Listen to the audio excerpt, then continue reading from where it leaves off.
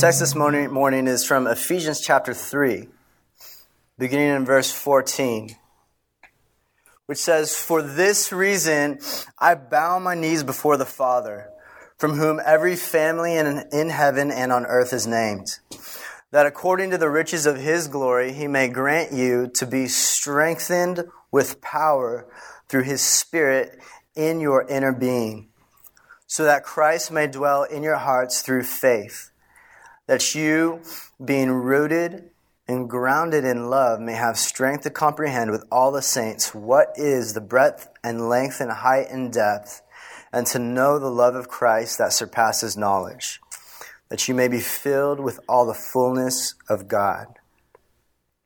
Now to him who is able to do far more abundantly than all that we ask or think, according to the power at work within us, to him be the glory in the church and in Christ Jesus throughout all generations, forever and ever. Amen." So if you've been with us for the last few weeks, you're probably wondering, what is going on? I thought we were in Nehemiah. And you're right, we actually are in the middle of a series through Nehemiah, and it's been a great series because when we're talking about Nehemiah was tasked by God, called by God to rebuild the walls, to refortify Jerusalem. He was on this great mission of God, and we've been talking about how really Nehemiah's mission has a lot of parallels to our mission today, right? Our mission today in planting a church. Because Nehemiah is a story about this ordinary guy called by God to do an extraordinary work, kind of like the story of a church plant and how a church plant starts. And just like for them, their job was to rebuild the walls, refortify the city so that they could worship God faithfully again, but also be a light and an example to the surrounding community. In the same way, that's very similar to our mission in building a new church. And so, with that little sort of teaser, if you're new with us, to continue in that series, you're just going to have to come back next week, I guess. And we hope you will. But one of the wonderful things about being part of a church plant, kind of a small, growing church community, is we have an opportunity to just get to know one another, and just really be there for each other in ways where maybe it's easy to get lost in the crowd in a much larger church. And that's not a knock on larger churches. It's just one of the beautiful things that we have the privilege of being a part of as a new growing church plant. And man, this last week, in the last few weeks, really, we've been hearing from many of you guys about some just incredible trials that you've been going through.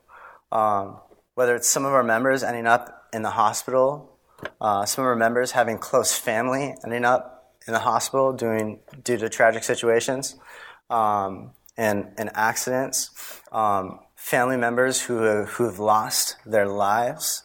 And I've been thinking through this and wondering if, maybe we should do a text, preach on a passage of Scripture that'd be really pertinent to just sort of the heavy weight that it seems that our congregation's feeling at this time due to unforeseen circumstances.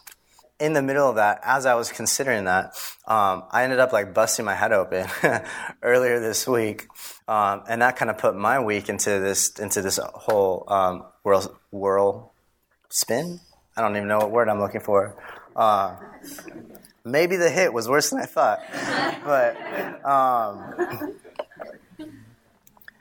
but this morning I thought it'd be great for us to maybe take a 1-week break from the book of Nehemiah. And as a church family, just focus our attention on one of the most important disciplines that we can have as Christians, the discipline of prayer. And specifically, we're going to be looking at this prayer in Ephesians chapter 3, which is how should we pray when we are feeling weak? How should we pray when we're feeling spiritually weak? Now, if you've been around for some time, you probably know this is one of my favorite passages to preach from. And every time that I preach it, I preach it a little bit differently because there's so much depth here. There's so much gold in these words. in this prayer, we're looking in the book of Ephesians, it's a prayer for spiritual strength. And if you're anything like me, especially a season right now, you understand the need for a prayer like that. You understand the need for a prayer for spiritual strength. Like, even if you're new to the Christian faith, like, you might be new to the Christian faith, or you might be a veteran. And wherever you sort of land on that spectrum, you know that there are times where you just feel beat up. We're just feeling spiritually weak. You're feeling just the weight of the world, the weight of your circumstances. Even if you know Jesus, you love Him, you worship Him as God, and even if you know His Word and the Spirit of the living God lives and dwells inside of you, even then, you know there are times that you just don't experience that. You don't experience the strength that should be felt with that. And you feel far from God. You feel far from Him. You feel weak. And so my hope is that this prayer in Ephesians will teach us how to pray when times like this hit. How should we pray in times like these? And so a question for us to have in our minds as we're going into this text is, how do you pray when you're feeling spiritually weak? How should we pray when we're feeling spiritually weak, when we're feeling far away from Jesus? You see, to find the answer, we're gonna look at this prayer in Ephesians chapter 3. And in this prayer that we just read, we see Paul is praying for spiritual strength for the people that he's writing to, right? Paul, in many ways, he sees himself as a spiritual father, as a pastor to these people. He's writing to them, and he knows that they're feeling spiritually weak, and so he's writing to them saying, hey, look, here's my prayer for you. Here's my prayer for you to have spiritual strength. And so we're going to look at his prayer as he prays for them to learn from him how we should pray when we're feeling that kind of spiritual weakness. So Paul's prayer for spiritual strength is really the strength to know the love of Jesus. That's the primary thing he's praying for them, that they would know the love of Jesus. Paul prays this not only for them, actually in this passage, he prays this for us today too. In verse 18, you may have seen it, he says to them, look, I want you to comprehend this with all the saints. With all the saints. And guess what? If you're a follower of Jesus this morning, like, that includes you. That includes you. And so Paul was not only praying this for them, he was praying this for us. And so as we dig into these verses, we're going to be looking at like why we need a prayer like this, why we need a prayer for spiritual strength. We're going to look at what this spiritual strength is for.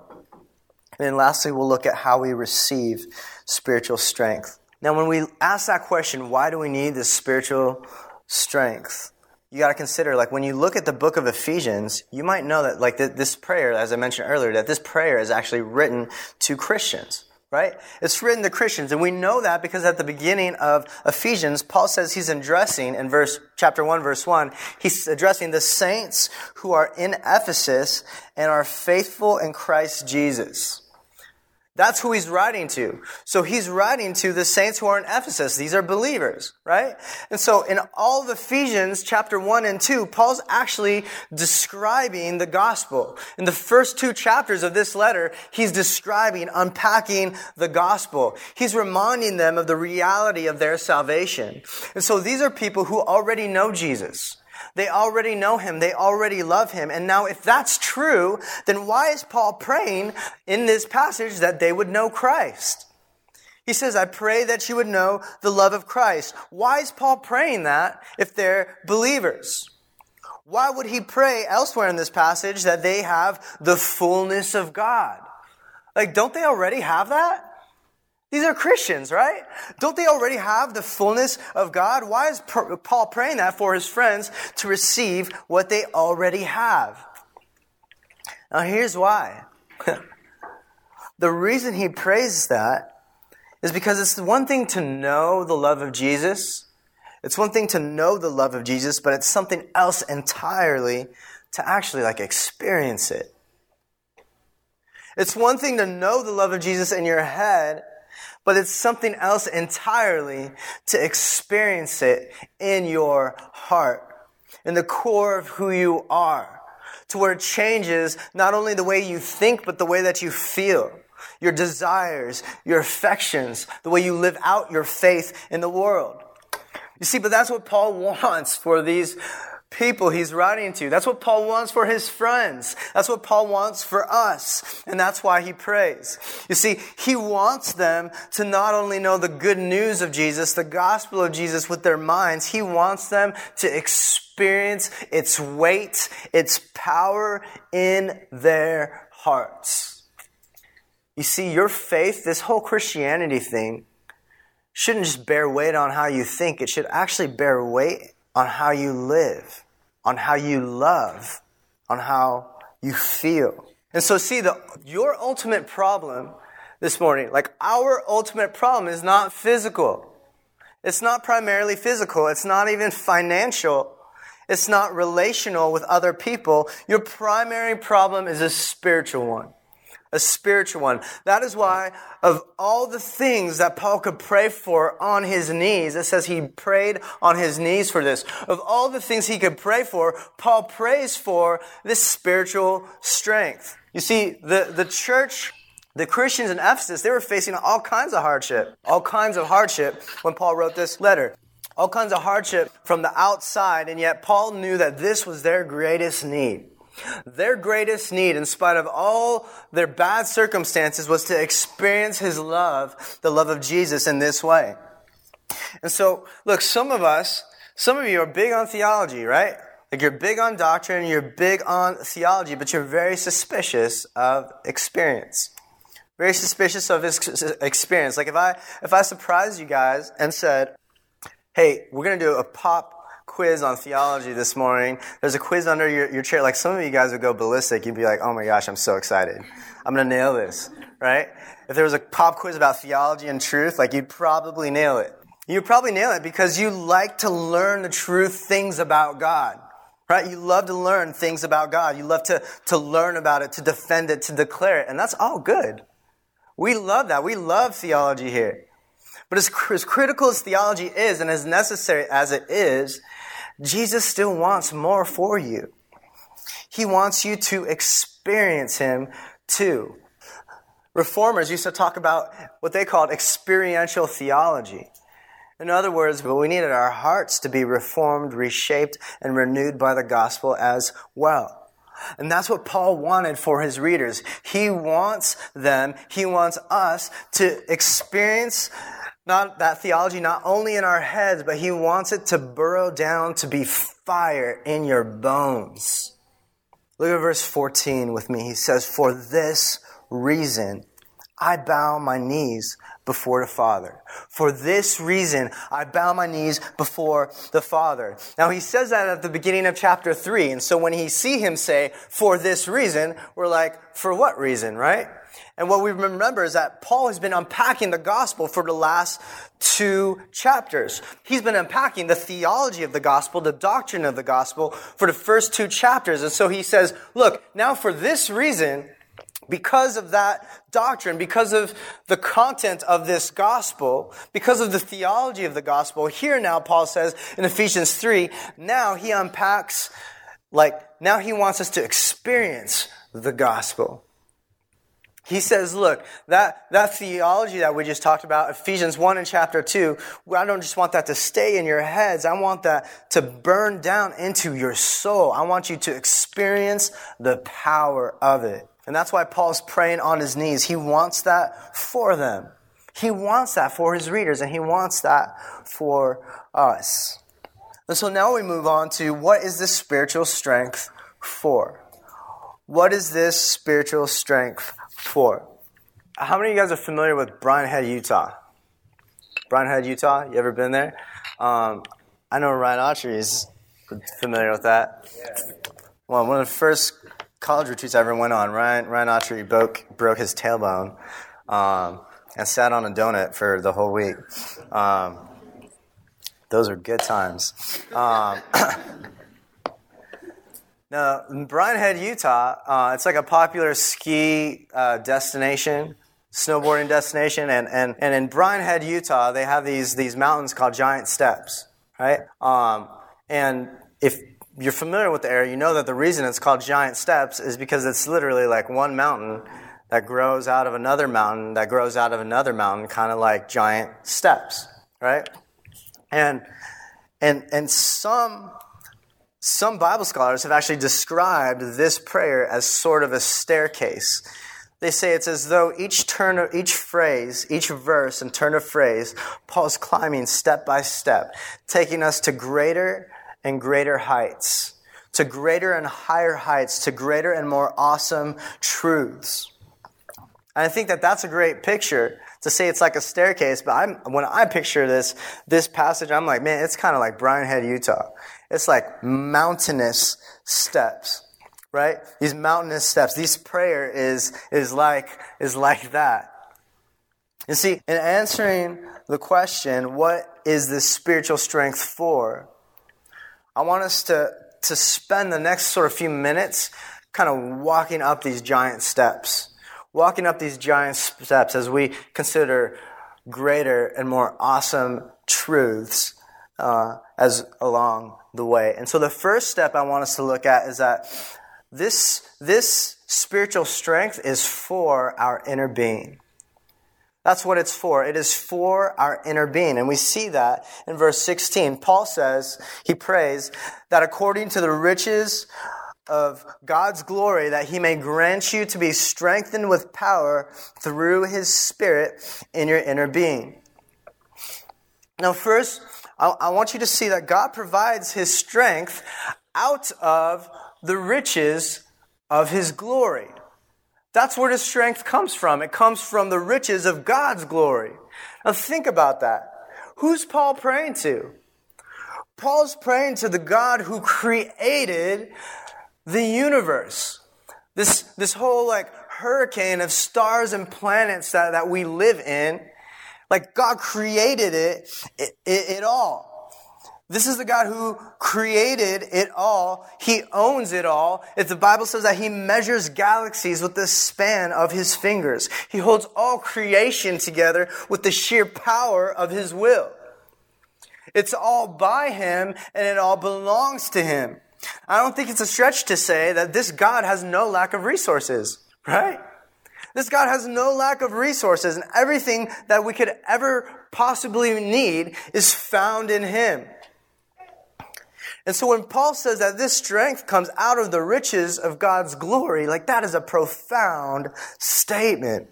And Paul knows exactly what we need from this great God. From this God who has no limit to his nature, his character, his resources. Paul knows what we need the most from this great God.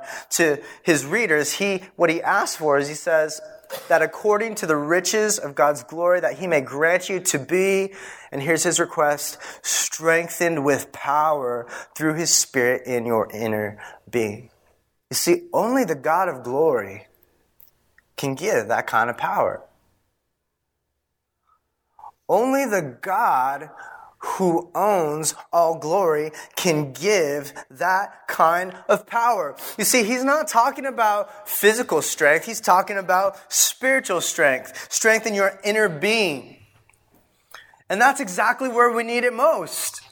That's exactly where we need it most, in our inner being, in the very core of who you are, your passions, your desire, your identity. That's where we need spiritual strength. And so Paul's making an important point here. His point is the priority of the inner life over the outward life. The inner life has priority over the outward life.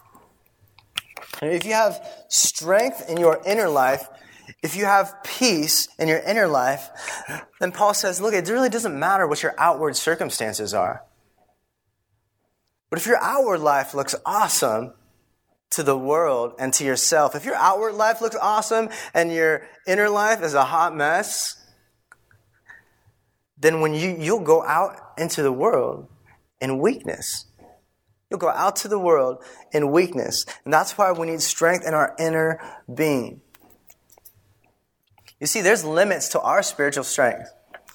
The other day, my daughter, Geneva, you may have seen her. She's like the cutest kid in the kids ministry. I'm just kidding. We all have cute kids. But the other day, my daughter, Geneva, she's like 2.5 years old. She wanted our couch moved. We've got like this large L-shaped couch. She wanted it moved. And so she runs up to me and she says, Daddy, she's like, you pick that up and you move it. And my favorite thing about that scenario is that she actually thinks that her daddy can do that. But the fact is, the reason she asked me that is because she knows like there's a limit to her strength. There's a limit to her two-year-old like little limbs, right? To what they can carry. And that's why she asked, because there's a limit to our strength. There's a limit to our energy. She doesn't know this yet, but there's a limit to daddy's strength too, right? Like if I told her like I couldn't at the time, but like if I wanted to move that couch for her, if I wanted to move it quickly, like I'd probably call like Daryl and Mario, right? Like we got CrossFitters in the room, right? So we'd call up the CrossFitters and have them help me carry this thing. Like if I need to carry something that's beyond the limits of my physical strength, like I have friends for that. I've got people I can call for that. If I need financial strength, like we have a financial planner for that. If I need spiritual strength, and I desperately do, we desperately do, then where can we go? Where can I go? Where else can I go? Like if you're like me, you need daily strength. You need daily spiritual strength in your faith, daily strength in your joy. Daily, you need your soul revived, renewed. You need strength in your inner being. And God is the only one who can provide that kind of strength. Now, why do we need strength in our inner being? Why do we need that strength in our inner being? Let's look at the second step. The second giant step is it's so that Christ may dwell in our hearts through faith. It's for the indwelling of Jesus in our hearts. Look at verse 17 with me. Paul says he's praying this so that Christ may dwell in your hearts through faith. So that Christ may dwell in your hearts through faith. And so you might be thinking, look, isn't Jesus already doing that? Isn't he already dwelling in my heart through faith? Like if we're followers of Jesus, isn't he already there? Isn't Jesus already in our hearts? But it's helpful to know that what Paul means when he says, it's helpful for us to know what Paul means when he uses that word dwell. You see, in the original language that this was written in, that word dwell is actually a pretty strong verb. It's an intensely strong verb, and it means more than just like to live somewhere. It means more than just to hang somewhere. It actually means like to take up residence. To take up residence, to fully occupy. And so when Paul prays that Christ will dwell in our hearts, he's praying that Christ will take up residence in your heart. That he'll fully occupy it. That he'll fully make it his own. You see, it's kind of like buying an old, beat-up home, right? Like when you're buying a home, especially if it's an old home, if it's a beat-up home, like when you buy that home, the moment that escrow closes, that home is yours.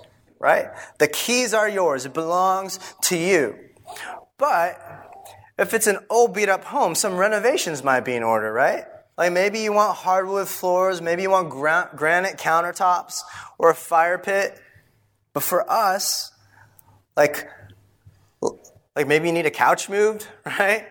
Like for us, when we moved into our home, it wasn't an old beat up home, but it was an older home, and like we needed new carpet, we needed new paint, and we're gonna do some roofing work, and at the time we needed like all this furniture and shelving and other things added. You see, after you move in and take over a home, you can start making those changes, right? Like once it's yours, once you have the keys, it's yours. But then at that point, then you can start making those changes. You can start making that home your own.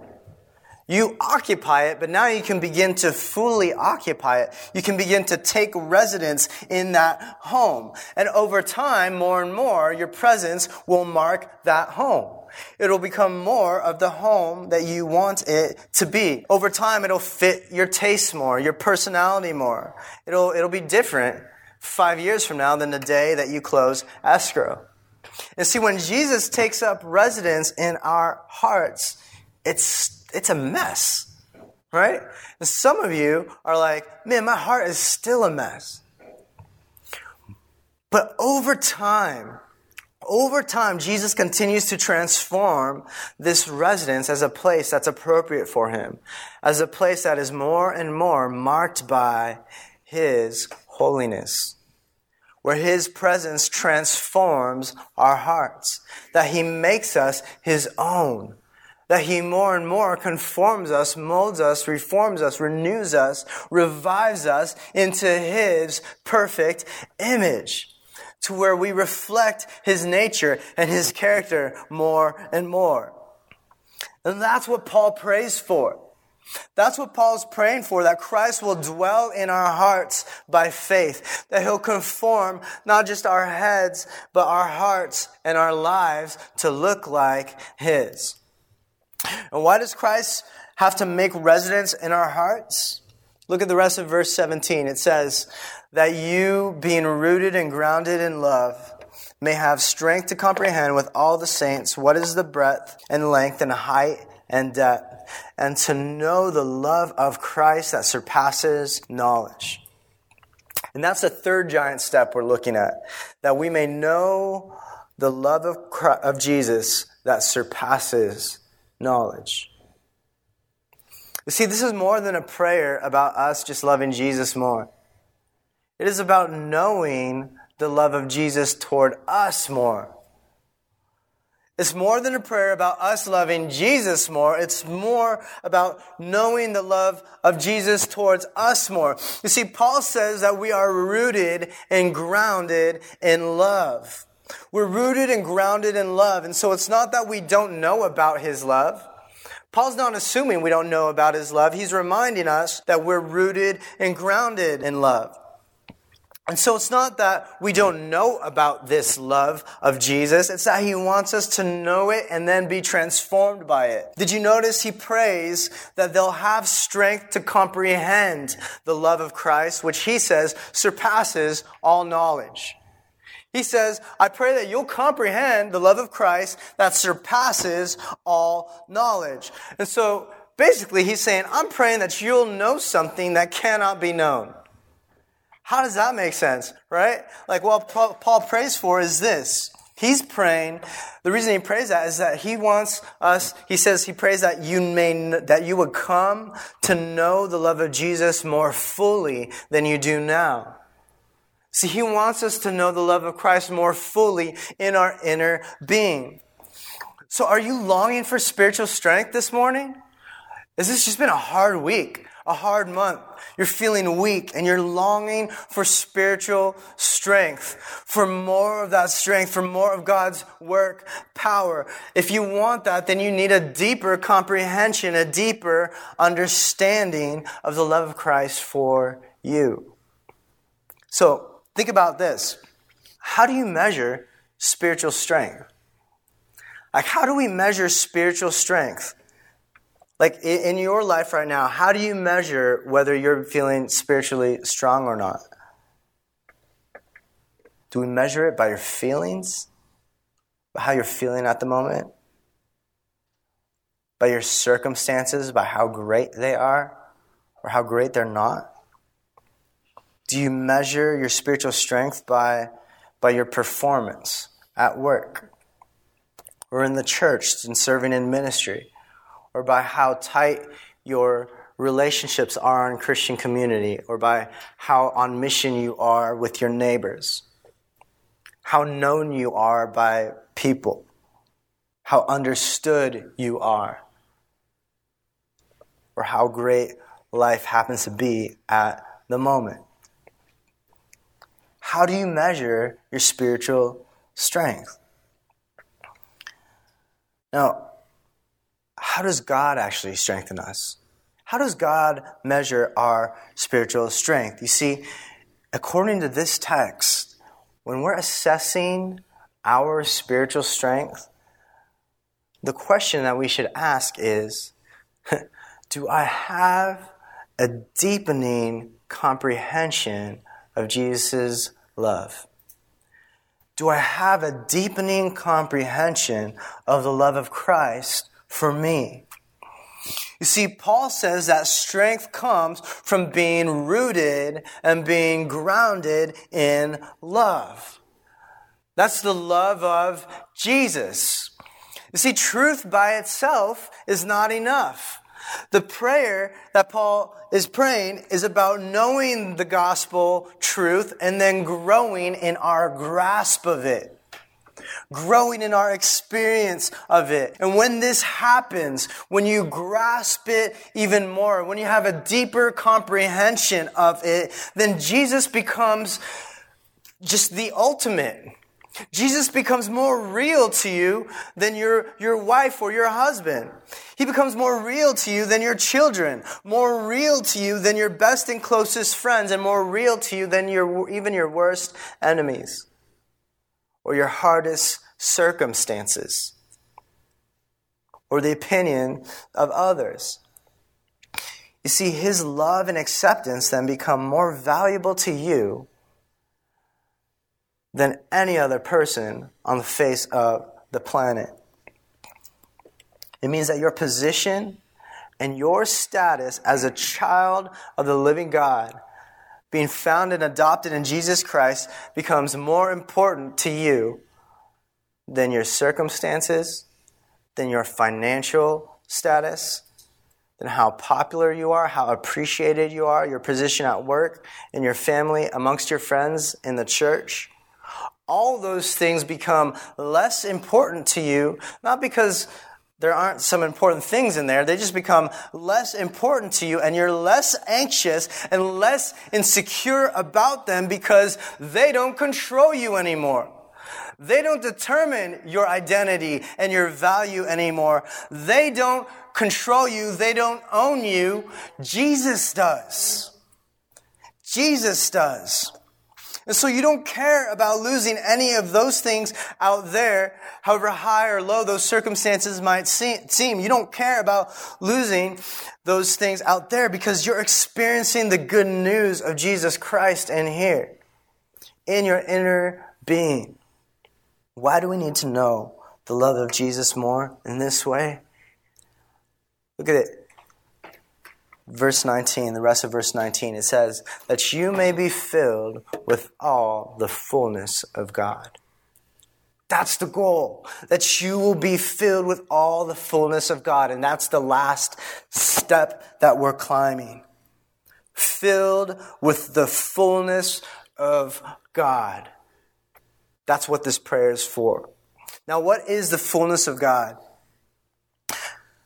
The fullness of God is when the beauty of the gospel, the beauty of who you know Jesus to be, his nature, his character, his life, death, burial, resurrection, the fullness of who he is, the beauty of the gospel infiltrates every fiber of your being.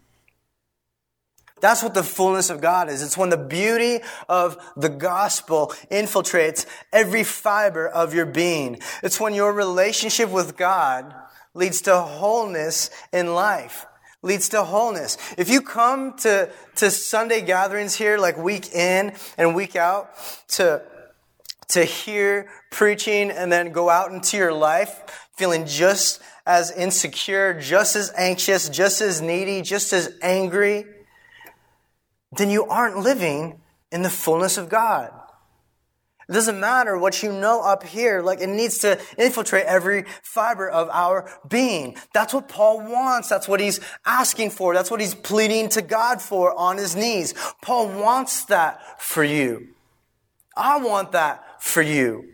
I want that for our church. You see, the love of Jesus is meant to renew your mind, your desires, your affections, so that it changes every part of your life. It might not be right away, but over time, you'll grow in the fullness of God. You see, many of you, like when you're looking for a church, like you're looking for a church that has a commitment to historic truths of the church, right? You care about doctrine, you care about theology, about faithfulness to the scriptures, and we are all about that. Like, yes, like if when I say that, some of you are like, yes, like I care about truth, like that's me, and we're all about that here. We love the truth of the scriptures. But again, it's about more than that. It's about that seed of truth planting itself in the soil of your heart and miraculously, by the Spirit of God, bearing fruit in a way that just makes God look awesome through the fruit in your life. You see, our lives should be about more than just declaring the gospel of Jesus. It's also about delighting in our inner being and displaying it through the fullness of life. You see, and so we should pray for this spiritual strength. We should pray the way that Paul does. Remember, we're learning from him how to pray when we're feeling spiritually weak. We should pray, God, help me to see more of your power. I want to see more of what you've done and what you've accomplished on the cross for my sins in my place. Strengthen me with the wisdom of your word, with the knowledge of your work in the world and your love towards sinners like me. We should pray like that because we need a deeper knowledge of our sin. And when we do that, we get a deeper knowledge of his grace. We need a deeper knowledge of our need so we can have a deeper knowledge of the beauty of his grace. You see, don't let the gospel grow so familiar to you in your hearts that it just no longer floors you, that it no longer woos you. You see, that is what you need when you're feeling spiritually weak. That's what I need. To be rooted in the gospel, to be grounded in the love of Jesus. It doesn't matter if you're gaining the approval of those around you. It doesn't matter how great or hard your circumstances are. It doesn't matter if you're losing the approval of those around you. Like, you know that God loves you. And he's proven it by his cross and empty tomb. You see, that's our goal. Our goal is to be rooted in the rich soil of the gospel of God's love. Lastly, I want us to look at how we receive the spiritual strength. How we receive this kind of spiritual strength. Of course, first, we receive it by praying for it. That's what Paul did, right? We pray for it on our knees in fervent prayer. Paul is on his knees when he's praying. And when you look at the scriptures, when someone is on their knees praying, like that tells us that this is a heavy prayer. That this is a fervent prayer. That is coming from the depths of his soul, of his heart. Again, we should notice what Paul offers them is not a list of do's and don'ts. Right? He's not saying, hey, if you want to be spiritually strong, here's what you do and here's what you don't do. He doesn't offer them a list of do's and don'ts. He offers them a prayer. Why? Because this is a gift. It's not something that you earn. It's not something that you work for. This is a gift from God, and so you pray for it. You can't just pull a lever or like flex your spiritual muscles like to get this. Like, it's a gift, and so you have to pray for it. You have to yearn for it. You have to seek it, and it must be given from the one who has the power to give from the riches of his glory. Look, some of you might be discouraged this morning as we're looking at this text because you're thinking like, man, I want this. I want to feel spiritually strong. I want to pray like this. I want to feel this way, but like I just don't right now. Like you want this, but you don't have this. And if that bums you out, then hey, that's actually a good sign. That's a good sign. It actually shows that the Spirit is at work in you, stirring your affections, stirring your desires, your passions for him in your inner being. Otherwise, you just wouldn't care. So first, we pray for it. Secondly, we plug into Christian community. Remember, Paul is praying for this. He says, I want you to have power to comprehend. And then he says, with all the saints. With all the saints. He's reminding them, hey, look, this isn't just a you thing. This is like an us thing, right? With all the saints. In other words, I want you to comprehend this, not by yourself, but with others. You see, the chances are you know what it's like to talk about your Christian life with other Christians. Right? You know what it's like to talk about your life with other believers. And you know what it's like to be talking about a passage of Scripture together, and that how you're able to just like dig out these nuggets of truth together that maybe you would have never gotten by yourself, right? Like some of us have experienced that in Christian community. Or maybe you've had some friends pray for you during a hard time. Friends that can love on you and encourage you with the truth of the gospel. We need that. We need that community. And third, we get it by rehearsing the gospel. By rehearsing the gospel. You see, the gospel is the linchpin in this passage, if you haven't noticed. It's what holds this passage together. You see, it shows up when Paul talks about the love of Jesus. He says that we're to be rooted and grounded in love. He wants us to comprehend this love more. What is the love of Jesus? The love of Jesus is most pronounced in the good news, the gospel of his life, his ministry, of his death, and his resurrection. About how he left his throne for us. He came to a manger for us. He put on dirty human flesh for us. He lived for us, obeyed in our place, died in our place, and rose from the grave in our place so that we could join and share in his triumphant victory over evil, sin, and death. He did that for us. And so to be rooted and grounded in love is to have a deep understanding of all that God has done for us in the Lord Jesus Christ. Like, you might be sitting here thinking, yeah, like I know that. I know that gospel stuff, right? Like I've gotten that one figured out. But see, that's not what Paul assumes. Remember, he's addressing the Ephesians church. It's a church that he started, that he planted. He's addressing them, and he's not assuming that, like he knows they know that stuff, but still, he's talking about a deepening of their comprehension. It's not this first level, hey, do you know what the gospel is? Here's what it is, da-da-da-da-da, right? Like it's not just about the knowledge of it, it's about a deepening comprehension. It's about its height, about its length, about its breadth, about its depth. He's saying, look, this thing is massive. The love of Christ is massive. It's so massive. It's like when you're sitting in the middle of the ocean and you're just like looking out at the horizon and you're like, oh my gosh, this thing never ends. And you just feel so small. You feel so lost before it. Paul's like, that kind of feeling, that's how I want you to feel about the love of Christ.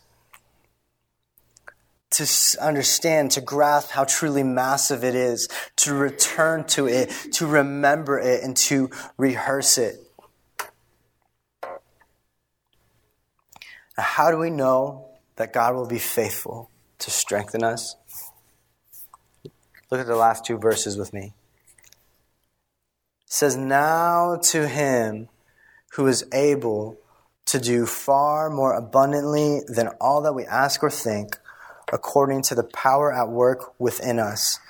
To him be glory in the church and in Christ Jesus throughout all generations, forever and ever. Amen. You see, here Paul caps his prayer by breaking out in worship. Worship of the one who has the power to answer his prayer. When we doubt God's ability to do far more abundantly than all that we ask or think, it's because we underestimate his power that is at work within us. You see, the love of Jesus it's given to us not just for our good, but also for God's glory, for His glory in the church throughout every generation. He guarantees it. And so let's pray for that. Let's pray that with our lives, we not only declare the good news of Jesus, but that we delight in it and that we display it today and in every generation. Thank you for listening to the King's Cross Church podcast. If you would like to learn more about King's Cross Church or make a donation, please visit kx.church. Here at King's Cross, we believe that worship means more than just listening to a sermon, and we encourage listeners to be part of a local church gathering. For Sunday morning meeting time and location for King's Cross Church, please visit kx.church. Thanks again for listening.